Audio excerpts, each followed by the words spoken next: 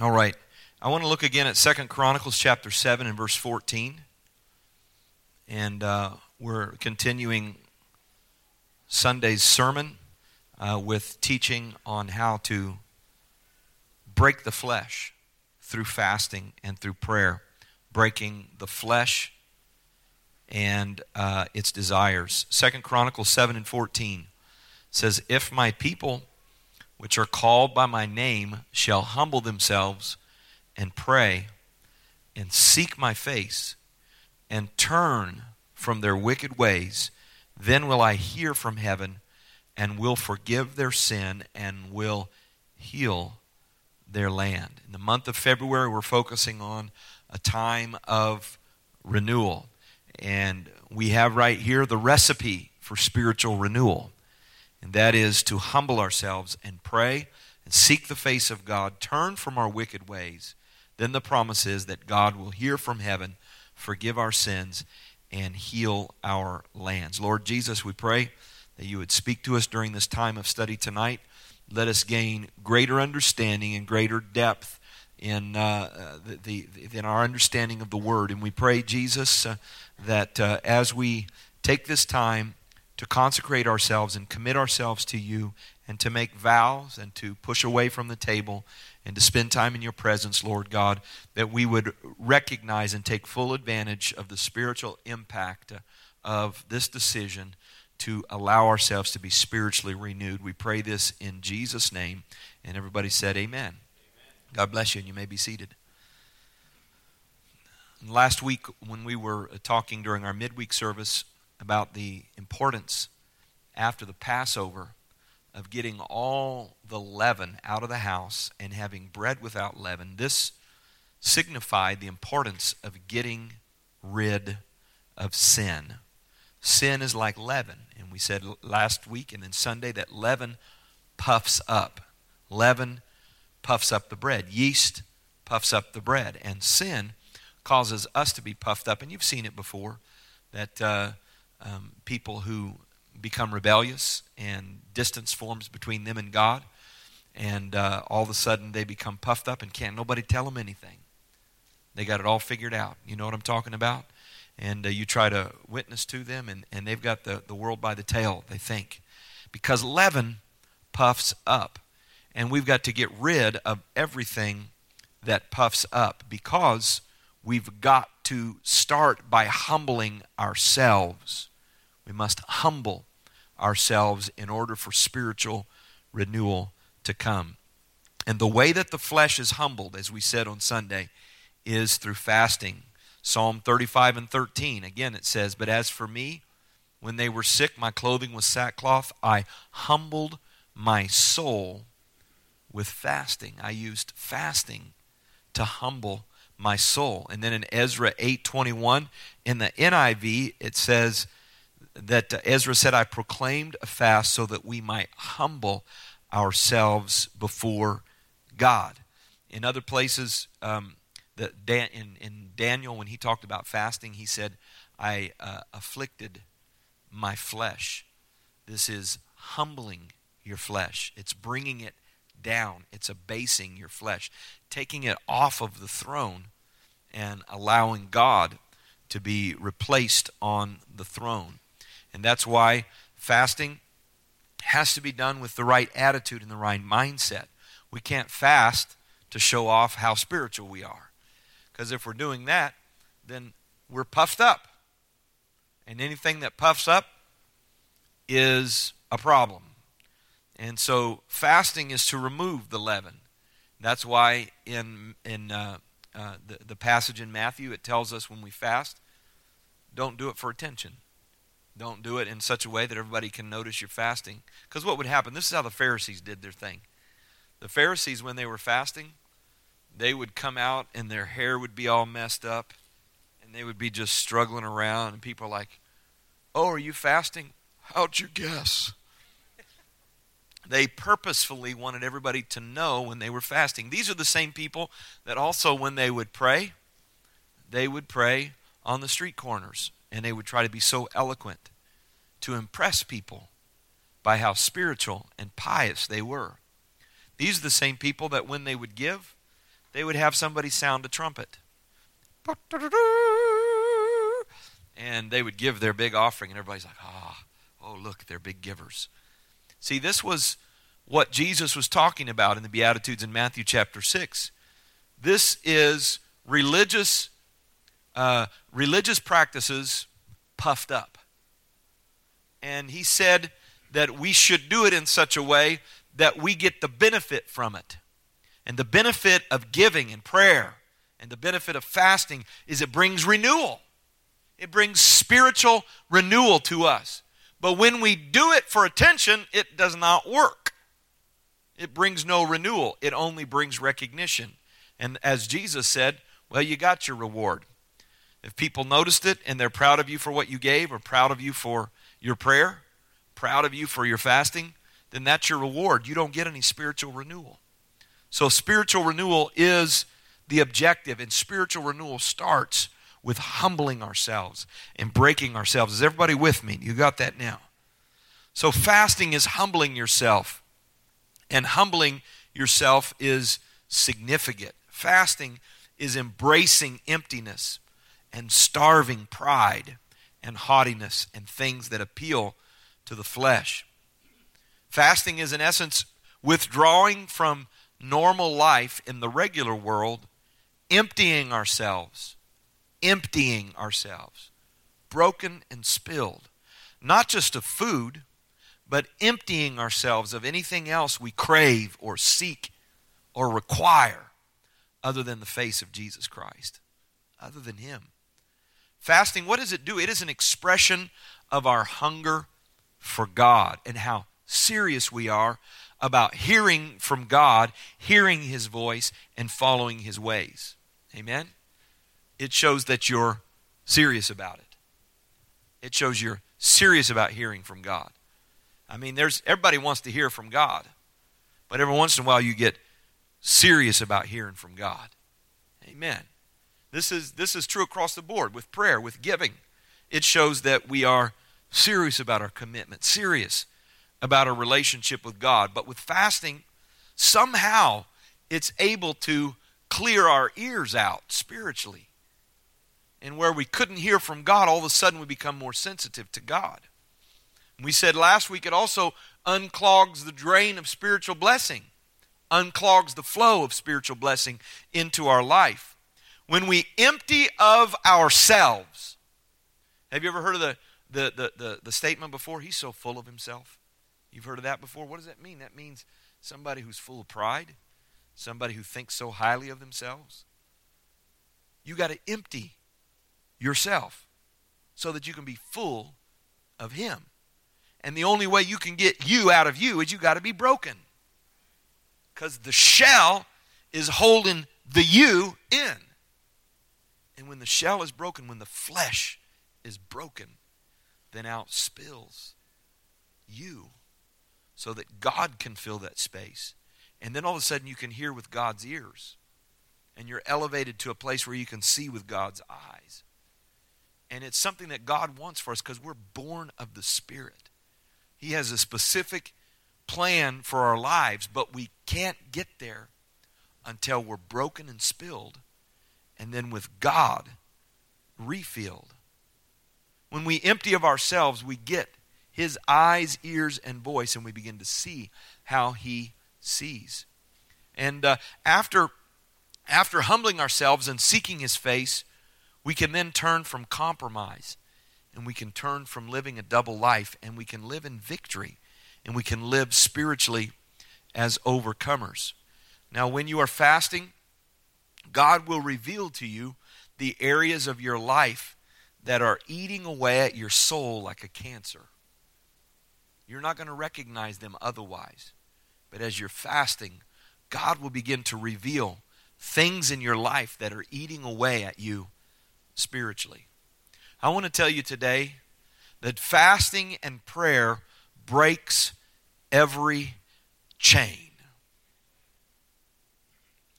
Fasting and prayer breaks every chain.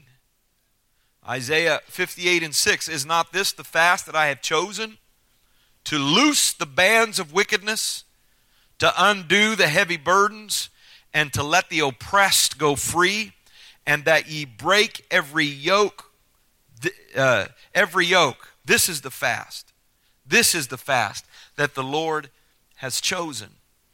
It is a fast where liberty, where chains are broken, where deliverance transpires. And I know that there's a double meaning as you read back in Isaiah. It's talking about why are you fasting and you still have people enslaved? But the reality is fasting ought to bring about deliverance. And you say, well, I ain't got no chains. Well, praise God. High five. You ain't got no chains. But there's people around you that have chains. And the fast is not just to release you, but it's to release other people. And there is power through prayer and fasting to break chains. Amen? I believe that with all of my heart. That when we're praying and fasting, there are people in this community that we don't even know. That spiritually there are chains that they can't get out of.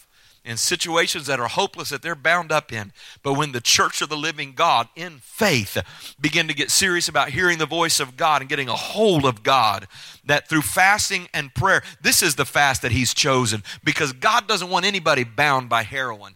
God doesn't want anybody bound by pornography addiction. And God doesn't want anybody bound up by sexual sins.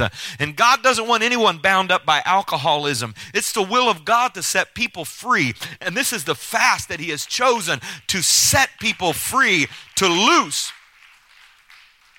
the bands of wickedness and to undo the heavy burdens. When we humble ourselves and pray and seek His face, He promises that He will hear from heaven. And you're going to hear us transitioning because this Sunday our focus is on prayer. But we're here in the transition because fasting is not just a time where we stop eating, but it's a time where we focus on God and we begin to pray and seek the face of God. What is the face of God?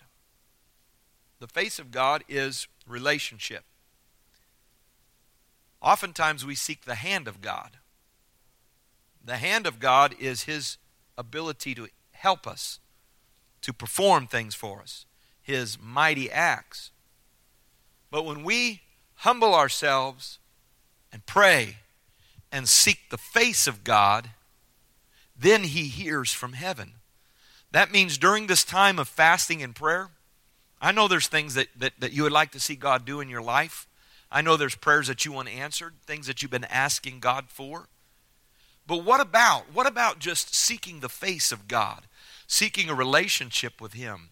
And we've heard some great sermons over the last few weeks about the power of relationship and the need for us to have a relationship with God and how He wants to have a relationship with us. When we begin to seek the face of God, then we will hear from heaven, and then He begins to move. Amen? I wonder if sometimes by us just seeking the hand of God, we're missing the point. And when we seek the face of God, it brings about the results. Amen? When we begin to seek after God and love Him and get in relationship with Him. But here's the deal. Guess what's fighting your relationship with God? Your flesh. Your flesh. Your flesh. If you don't believe that, your flesh will do anything but pray, right? But as soon as you start praying, your flesh will act up and resist and fight. Because your flesh does not want to pray. And that's why fasting is significant, because it breaks the flesh and enables you to, after you're humbled, to seek the face of God. And then He begins to work on our behalf, and miracles and signs can begin to happen in our life. Amen. Praise God. So, when you are empty, this is profound right here. When you are empty, you get hungry. Somebody say hallelujah. And one thing I've learned is that the Bible teaches that fasting and prayer, it teaches by example that fasting and prayer lead to divine connections. Divine connections. Have you ever met somebody and after you meet them, you're like, that wasn't just a coincidence. God had a purpose there. Fasting and prayer makes us sensitive and leads to divine connections, because when we pray and fast, we plug in to God's connection of His plans and resources and power. We connect to God's plans, to His strength, His power, and His resources. Now in Esther chapter 4, verse 14, when God was about to use Esther to supernaturally deliver the people of Israel, it says, "For if thou wilt hold your peace at this time, then their enlargement and deliverance shall arise to the Jews from another place, but thou and thy father's house shall be destroyed. And who knowest whether thou art come to the kingdom for such a time as this?" Mordecai was saying, do you think maybe that there's a purpose to what's happening and it's not just coincidences? You're a praying young lady. I'm your uncle. I've been praying for you. Could it be that you're in the castle? Could it be that you're the queen for such a time as this? Maybe that's why you were selected in the first place, because God has a plan for you. And when she heard that, she said, let's fast and let's pray. Let's get ready to see if God will use my connections and my position to bring about deliverance. Now in the New Testament, in the book of Acts, there was a man that was a Gentile named Cornelius. He was not a Hebrew. He did not come from the Jewish tradition, but he believed in God and he was hungry for God. The Bible says he was so hungry that he would sincerely pray, seek the face of God, give alms, help people that had need. He was a very sincere man, and his prayers went up as a memorial to God. So here's a man named Cornelius who is not a Jew. He doesn't have the Holy Ghost. He's never been baptized in Jesus' name. Probably doesn't really know the full story of Jesus, but he loves God. He's sincere, and he's doing lots of praying because he's hungry for God. And across in another community is a man named Peter. And Peter is in prayer as well. Peter is out on the veranda, if you would, and he is praying and seeking the face of God, and all of a sudden he has a vision. And in this vision, God brings down this blanket with all manner of animals that are unclean for Jews to eat. And the Lord said, arise, kill, and eat. Peter said, I'll never eat because it's unclean. And then the Lord said, what I've called clean, you can no longer call unclean. And Peter's like trying to figure all this out. And all of a sudden, somebody knocks on the door. And the knock on the door is from the house of Cornelius, because God had revealed to Cornelius, go get a hold of Peter. Amen? Because there's a man named Peter that dwells in Joppa. He's going to tell you everything that you need to do to be saved. Let me tell you right now, there are people in this community that are hungry for God. We have no clue who they are. There are people that are praying and crying out to God. Some of them are hungry because they're tired of the life that they've been living. Some of them are hungry because their lives are a mess. Some of them are hungry because they're sincere spiritual people that want more of God, but they're crying out to God. They're hungry. I wonder if there's some hungry people in Life Church, amen, that can cry out to God, and through fasting and prayer, God can bring about divine connections with those that need God, and those that are hungry for God, and those that can be used powerfully for God. Amen? Amen, amen. I look out over the congregation on a Sunday and on a Tuesday night, and I see people that are in the church involved in serving and loving God and growing and making a difference in their world and discipling other people. And I remember when they were not in church, and the first time they came to church, and they just came right out of the world, but there was somebody that was there that was hungry for God, and they showed up, and God transformed them. And people like Brother Robert back there, you've heard his testimony. I just wonder how many more Roberts are there out there that are hungry for God, people that can make a difference, people that God's going to use powerfully, that are hungry for God right now. And I believe that hunger attracts hunger. Amen. I believe that when we get spiritually hungry and when we hunger after God and when we draw close to Him, it's going to attract other people that are hungry. I don't know about you, but I'm ready to see some people get the Holy Ghost in this house. I'm ready to see some people born again of the water and the Spirit, and I'm hungry for it. And I wonder if there's anybody else that's hungry to see God do what He wants to do. Praise God. Hallelujah. Saul was an enemy of the church. Not King Saul. Saul that would later become the Apostle Paul. He was an enemy of Christ. He persecuted the church. And while he was on his way to Damascus to imprison and harass Christians, he had an encounter with God on the road to Damascus.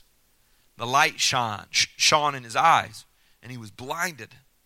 And after this encounter on the road to Damascus, he went into Damascus. He was still blinded.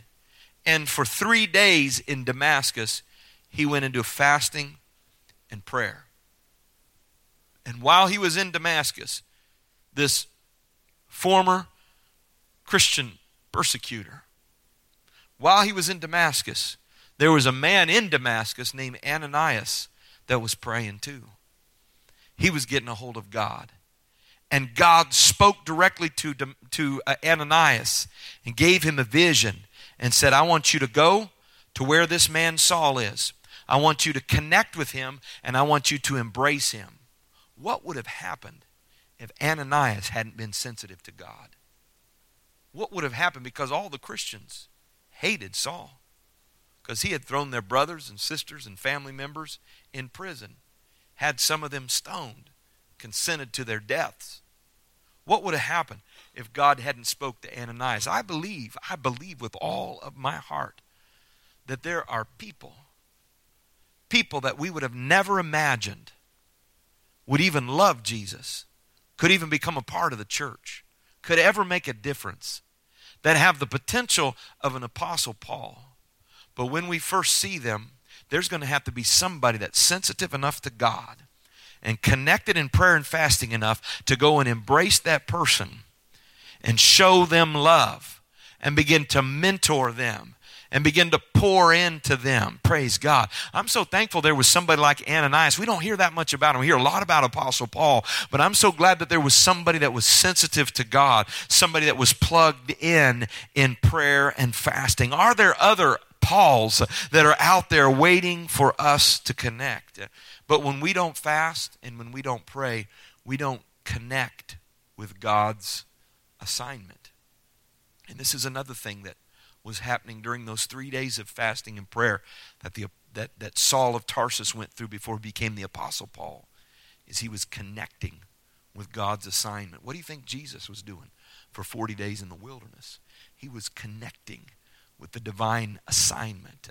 And whenever, I'm telling you right now, listen to the word of God right now.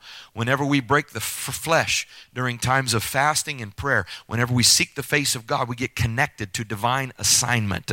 God's got a plan and a purpose for you, and it's not just to flounder and doggy paddle and make no difference and feel like you're insignificant. But when we pray and fast, we connect to God's assignment. It becomes clear to us.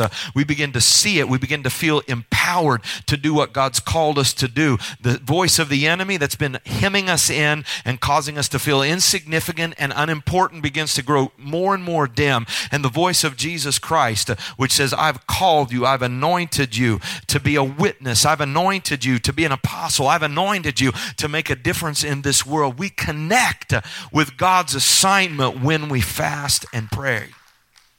Because fasting is the plug that plugs us in to God's resources. Prayer and fasting becomes the plug that plugs us in to God's resources. Now, on the practical side, fasting's inconvenient. Can I get an amen, somebody? To the people that have been Googling Daniel fast recipes and driving past Starbucks and McDonald's and muttering under your breath negative things about Pastor Brown when you drive by. Fasting's inconvenient. But it's a choice to break the allure of this world and put our flesh under submission. Look at James chapter 4.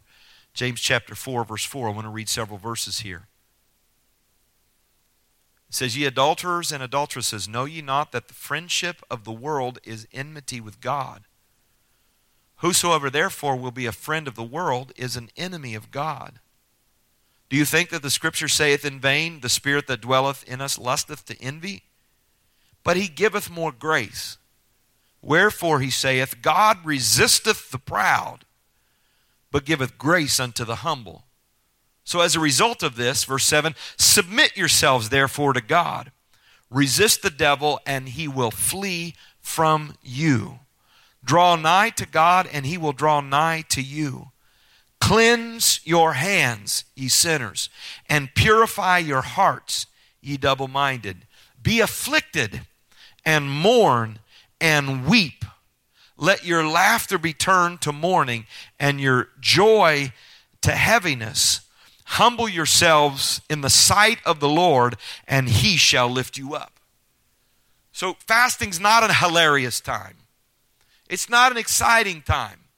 It's not your favorite time of the year. It's the most wonderful time of the year when the Daniel fast starts and the Juice fast follows up and everybody gets mad. It's not a happy, clappy time. It's a time of afflicting ourselves, crying out to God, mourning, emptying ourselves, repenting over and over again, asking God to cleanse us. Why? Because we're rebooting, we're renewing, we're doing a system restore. We're taking the corruption out. We're cleaning out all of the yeast. It's a time, amen, where we allow God to cleanse us so that he can renew us, so that his purpose can be done. Praise God. I shared with you, I believe it was a couple weeks ago. I want to remind you again that in the chicken or in the egg industry, they practice forced molting. Forced molting. Molting is when an animal sheds its fur or feathers. And with the the egg industry, which you guys know that the egg industry comes from chickens, right? Okay. You're like, don't talk about chicken or eggs right now. So, in the egg industry, the chickens lay a certain amount of eggs per month. And after a period of time, their productivity begins to wane, and they produce less and less eggs per month. And so at a particular season, they practice forced molting. They force the animals to shed their feathers, the chickens to shed their feathers. And the way they do this is they withhold feed. They torment these poor animals. They withhold feed for 7 to 14 days. And it causes them to go in the process of molting.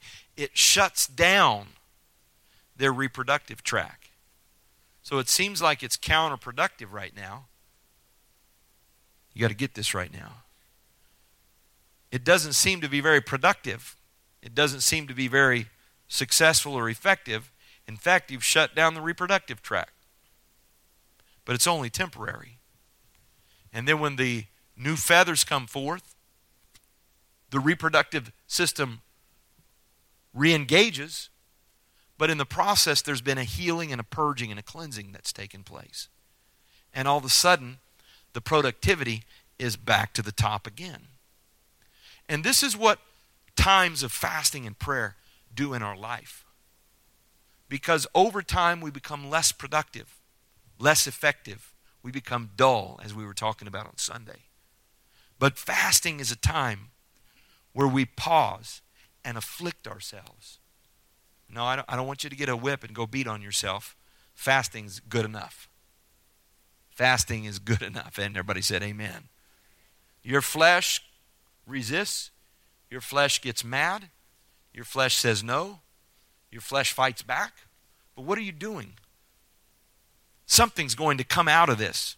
And you may not feel like you're very victorious spiritually in the middle of the fast. In fact, you may feel like you're losing ground in the middle of the fast. I want you guys to get this right now, because some people, they're fasting and they're like, I don't feel closer to God at all. I can't even pray. This may be what happens during that period, but it is a spiritual purging and cleansing that brings us to renewed productivity and renewed spirituality. It is a choice to break from the world and put our flesh under subjection. It cleanses and purifies our heart. It focuses our thoughts on things above instead of on the things of this world. Anybody notice that starting to happen? And it's not easy breaking the flesh. The flesh wars against the spirit. And you get to choose which one you are empowering. And through fasting and prayer, you are choosing to empower the spirit in your life. Somebody shout amen. Now let me tell you that when you're fasting, you're going to feel like giving up. You're going to feel like, that's enough. See, Jesus experienced that during his 40-day fast. So why would you think that you wouldn't experience it? You're going to feel like giving up. Sometimes while you're fasting, it feels like it's not working.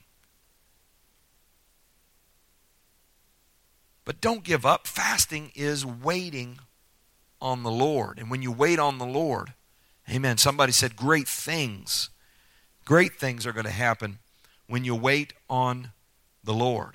Praise God. Praise God. Now, Leonard Ravenhill says, today, God is bypassing men not because they are too ignorant, but because they are too self-sufficient. Our abilities become our handicaps, and our talents become our stumbling blocks. When we choose or seek to rely on our strength, on our capability, on our human skills, even to do ministry, even to be used of God, then we're going to fall short. Fasting is a recognition that I need God flowing through me. And the only way this can happen is through the breaking of the flesh. Fasting and prayer prepare and condition your spirit to go the distance in life's battles.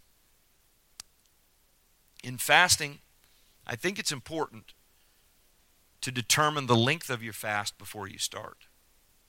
Rather than just say, well, I'm just going to fast until I don't feel like fasting anymore. That one's not going to last too long, is it? It's important to determine the length and then stick to it and make up your mind you're going to succeed and remain faithful for the full length that you determine. Because there's spiritual discipline that's coming into play here. There is learning to endure and learning to tell yourself no. Job made up his mind when he was a young man that he would serve the Lord, cleave to good and abhor evil, that he would stick with God. And you know that his life came through some challenges, but he had that endurance because he had a made-up mind. And whenever we get off the broad path, where most of our friends walk, we end up finding we're on the narrow path. It's about making choices against one thing and a choice for something else. That's why the scripture said in James, abhor evil and cling to that which is good. Now, choosing to do right is not always easy. Amen? But God's grace is going to see you through. You're going to face temptation. You're going to face calamity in life. It's unavoidable. But through fasting and prayer, you gain the endurance to make it through life's challenges, to make it through life's battles. And if you don't have the power of a made-up mind, you will be at the mercy of the lust of your flesh. Amen. Praise God. That's why it's important with fasting. It's not about just, well, we'll see if this works for me. It's about making up your mind and doing this because you are building strength, spiritual endurance, resistance, and strength. So that later on, when you're faced with challenges and temptations, you've got enough in you to say, nope, and mean it. And mean it. It's the ability to tell yourself, no, that's what fasting does. It creates self-denial. This ability that when your flesh is tempted, to be able to say no. That's why if you're going to fast for 3 days, fast for 3 days. Don't fast for a day and then take a day off and then come back and then say, well, we'll see what happens, and then come back.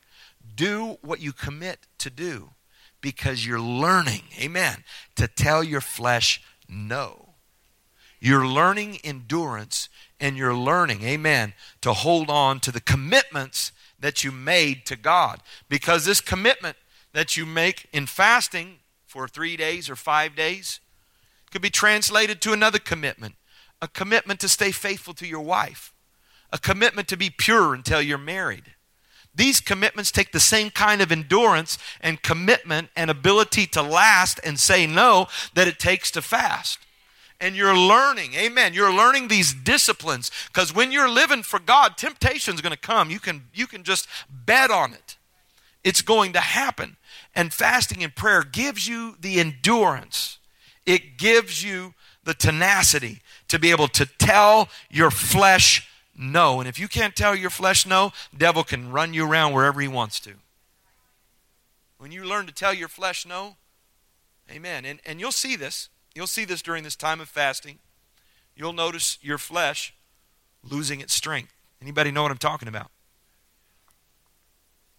I don't mean just your body gets weak. I mean that the allure of this world begins to diminish. And the voice of your flesh begins to silence. And at the end of the fast, the end of a long time of fasting, oftentimes, my desire for food has diminished so much, right, that I don't immediately pick up the weight again that you've lost during the fasting. Some people do, some people don't. But the point is something has happened in your flesh, and you're thinking just about the fact that food no longer is dragging you wherever it wants to go. But what about the other things that appeal to your flesh that have lost their strength during this time? Something happens. Something powerful happens. Amen. When our flesh is told no. Amen. Praise God. So fasting teaches us how to make up our mind and tell our flesh no. And you will be tested. You will be tested. Somebody said amen. Because I don't know if anybody here experienced it, that Monday when you started the fast was the day that your boss brought donuts to work. Or the day that Tuesday, or next week on the juice fast on Tuesday, your boss is going to say, let's all go out to lunch. It's on me today. And you're like, he never does that. Surely he never does that. Or somebody shows up and you don't want to be a stick in the mud. You're going to be tested just like Job was tested. But he had made up his mind years before, back when he was seeing all the blessings, he made up his mind how he would respond to God. Just like Daniel took a stand with those young men. He rejected the delicacies of the king. I want you to check this out. Daniel said no to the king's meat. Went on a Daniel's fast.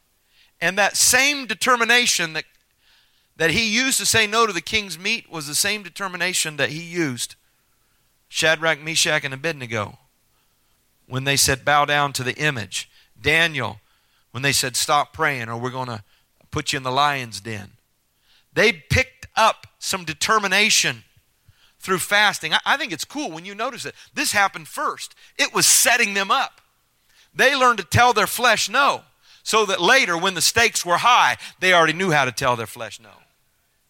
Later, when it was a bigger issue, they already knew how to tell their flesh no. And sometimes when you push away from the plate, it seems like, well, what's the purpose of this right here? What's the significance? I just missed a meal. What's the significance? You learned how to tell your flesh no, because there's another time when it's going to be more significant that you have to tell your flesh no. And it's what you learn during these times that give you the determination, the ability to put your flesh in check. And instead of being influenced by culture, Daniel and these young men took a stand and began to affect culture. Praise God. The last thing I want to share with you as we bring this to a close here is a story. It's a very interesting story. It's about a man named Carlos Hathcock. Have you guys heard of Carlos Hathcock before? He was a Marine sniper back during the Vietnam era. And he was very well known for performing 93 confirmed kills. Now, he wasn't just somebody out indiscriminately shooting at the enemy. He was a sniper, and so he had specific targets that often were high-ranking individuals or high-ranking targets that he was trained meticulously in the art of being a Marine sniper. And these guys were trained through, anybody heard of Hell Week before? Where the Marines would be for an entire week deprived of food, deprived of sleep, in extreme situations. Denied of all the things that a human would need, sleep and food, to endure through it.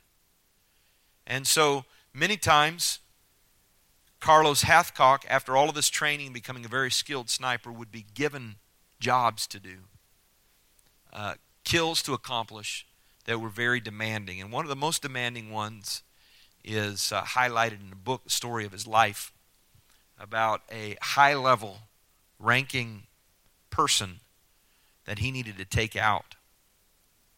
But it was from the edge of the area where he was covered, he had to go through a area where he was wide open. And it was 1,500 yards. 1,500 yards. Not a real long way. But he had to do it in such a way where he could get the shot off, get out of there, and try to survive, not be spotted out there in the open area right next to the camp of the enemy. It was 1,500 yards of open field that he had to crawl like a worm through to get to the place where he had predetermined was where he could take that shot and accomplish the successful kill that he was sent to do. You know how long it took him to crawl for 1,500 yards? Inch by inch, not being detected. It took 4 days. 4 days. And the story, I'll spare you all the details, but he had just a small amount of water that he was nursing just a little bit during this time, crawling inch by inch. And during that time, one time there was a snake in the path that came right face to face, and he just froze and stared at it, and it stared at him, and then it went on. Talked about the sores as he crawled inch by inch, the bugs all over him, the extreme thirst, overwhelming fatigue, extreme hunger, to the point where he almost saw himself losing grip with reality as he crept inch by inch through this field. And during this time, a couple days in, he began to have a battle in his mind. And in his mind, compromise began to tempt him. He was a little over halfway there. He had gone 800 yards, and it was 1,500 yards to where he knew he had a 100% chance of success. But at 800 yards, he knew there was a good chance, a very good chance, that he could do the kill successfully from there. And so at 800 yards, there were two voices that began to talk to him. Two voices that began to speak in his head. One of them said, "You've come far enough. You've suffered enough. You can do it from here. You can successfully do the kill from this distance." And the other voice said, "Stick to the plan. Stick to the plan. Don't change things now. Stick to the plan. Because if you stick to the plan, you have a better chance of survival." And the story goes that he listened to the second voice. And even though he felt he had a good chance to accomplish the kill from there, he continued another day and a half crawling inch by inch and getting to the place where he was able to successfully accomplish his mission. He stuck to the plan. And the reason in the book it said that he stuck to the plan, he said, I decided that I was going to stick with the plan that I made when I was in my right mind. Stick with the plan that I made when I sat and thought about it and made the decision. I wasn't going to change my mind in the middle when I was under the stress and under the pressure and feeling the heat. I was going to stick with the plan that I made from the very beginning. And when I preach and teach to young people, when I encourage them about a commitment to purity in their lives, I say you need to make this commitment now when you're in your right mind and learn how to endure and tell yourself no. Because if you wait till you're in the middle of the battle to decide where the lines are going to be, you're going to make some mistakes. Do I have some moms and dads that can say amen? Fasting and prayer help build the kind of endurance and confidence you need to stay focused and victorious in battle and not make stupid choices when the pressure's on. You build this endurance. During a fast, everything within you will cry out for comfort. Just one little bite of cake. Just one piece of carne asada. That's all I want. But I'm encouraging you to stay focused on what you decided before your flesh started crying out. Be focused. Do you see how this translates?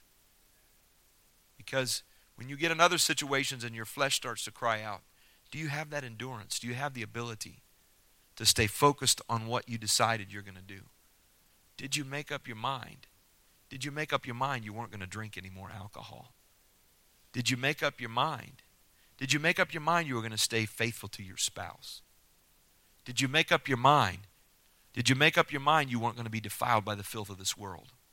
When temptation comes and when the pressure comes on, do you have the endurance to make it all the way to the end? Amen? All the way to the end, knowing that God is going to bless you. This is what fasting and prayer does. This is some of the fringe side benefits of fasting and prayer. The moment you decide you've gone too far with God to turn around, you begin to see His hand at work in your life. I've gone too far to turn around. I've made too much of a commitment. And don't be the one that compromises whenever the going gets tough. Because that's the Reuben spirit. The Bible says when you're like Reuben, you will not excel. You never will experience everything that God has for you. Praise God. Hallelujah. Amen. So all the great men of the Bible fasted. Moses and David and Nehemiah and Daniel, Elijah, the Apostle Paul, the Apostle Peter, and Jesus Christ Himself. So when we're fasting, we are feeding our spirit by neglecting our flesh, because we're usually doing the other thing around, neglecting our spirit by feeding our flesh. Praise God. And I have one question. Prayer and fasting was a big part of the life of Jesus Christ. Shouldn't it be a big part of our life as well? It was an important part of the life of Jesus Christ. Shouldn't it be a big part of ours as well? Let's stand together right now. Praise God.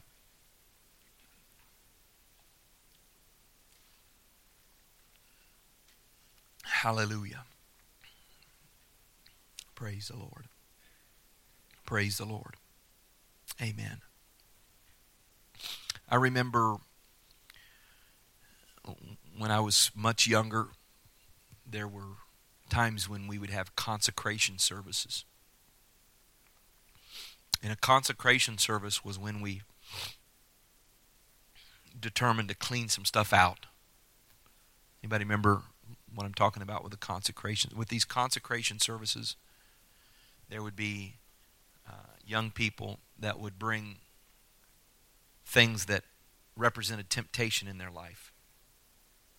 Things that they had allowed to come into their life that they were pretty sure weren't bringing them closer to God, whether it was music or some kind of activity that had taken over their life.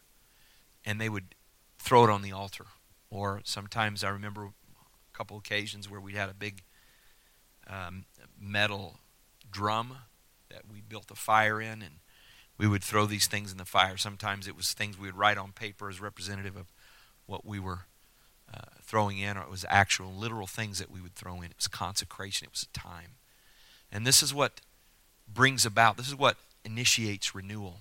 It initiates renewal. It's a purging and a cleansing as prompted and led by the Spirit. It's a breaking and a humbling of our flesh.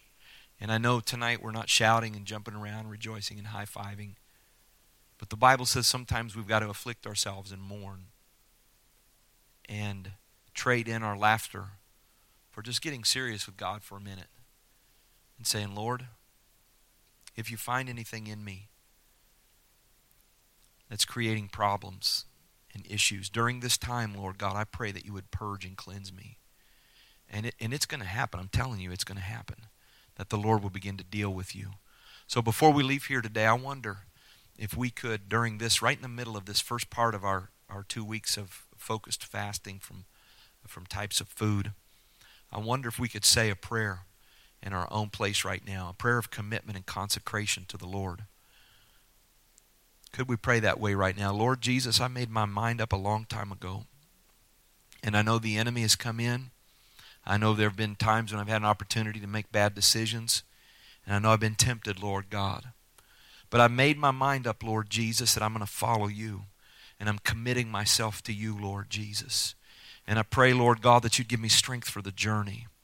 And I'm asking, Lord God, that you would bring all the pride out of my flesh, Lord Jesus, so that I can honor you, Lord God, and so that your Spirit can flow through me, Jesus.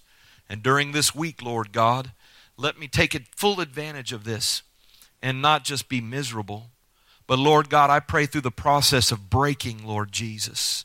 I pray through this process, Lord God, that endurance would come, that strength would come, Lord God, to my spirit man, that I would spiritually begin to thrive, Lord God, that I would be purged, that my productivity, Lord Jesus, would come back for the kingdom of God, that my desire and drive and appetite for spiritual things would come back, Lord God. I pray in the name of Jesus, let there be a renewal in my spirit, Lord God. Let there be a renewal within me, Lord Jesus. Let there be renewed strength and vigor, Lord God, and fight and faith. In the name of Jesus, I thank you, Lord God, for what you're going to do. And I thank you, Lord Jesus, in faith for what you're doing in me. And God, I pray, Lord Jesus, that you would forgive me and wash me and cleanse me, Lord Jesus, and let me be made every whit whole. In the name of Jesus Christ, we pray. And everybody shout out, amen. Praise the Lord. Let's clap our hands to the Lord right now.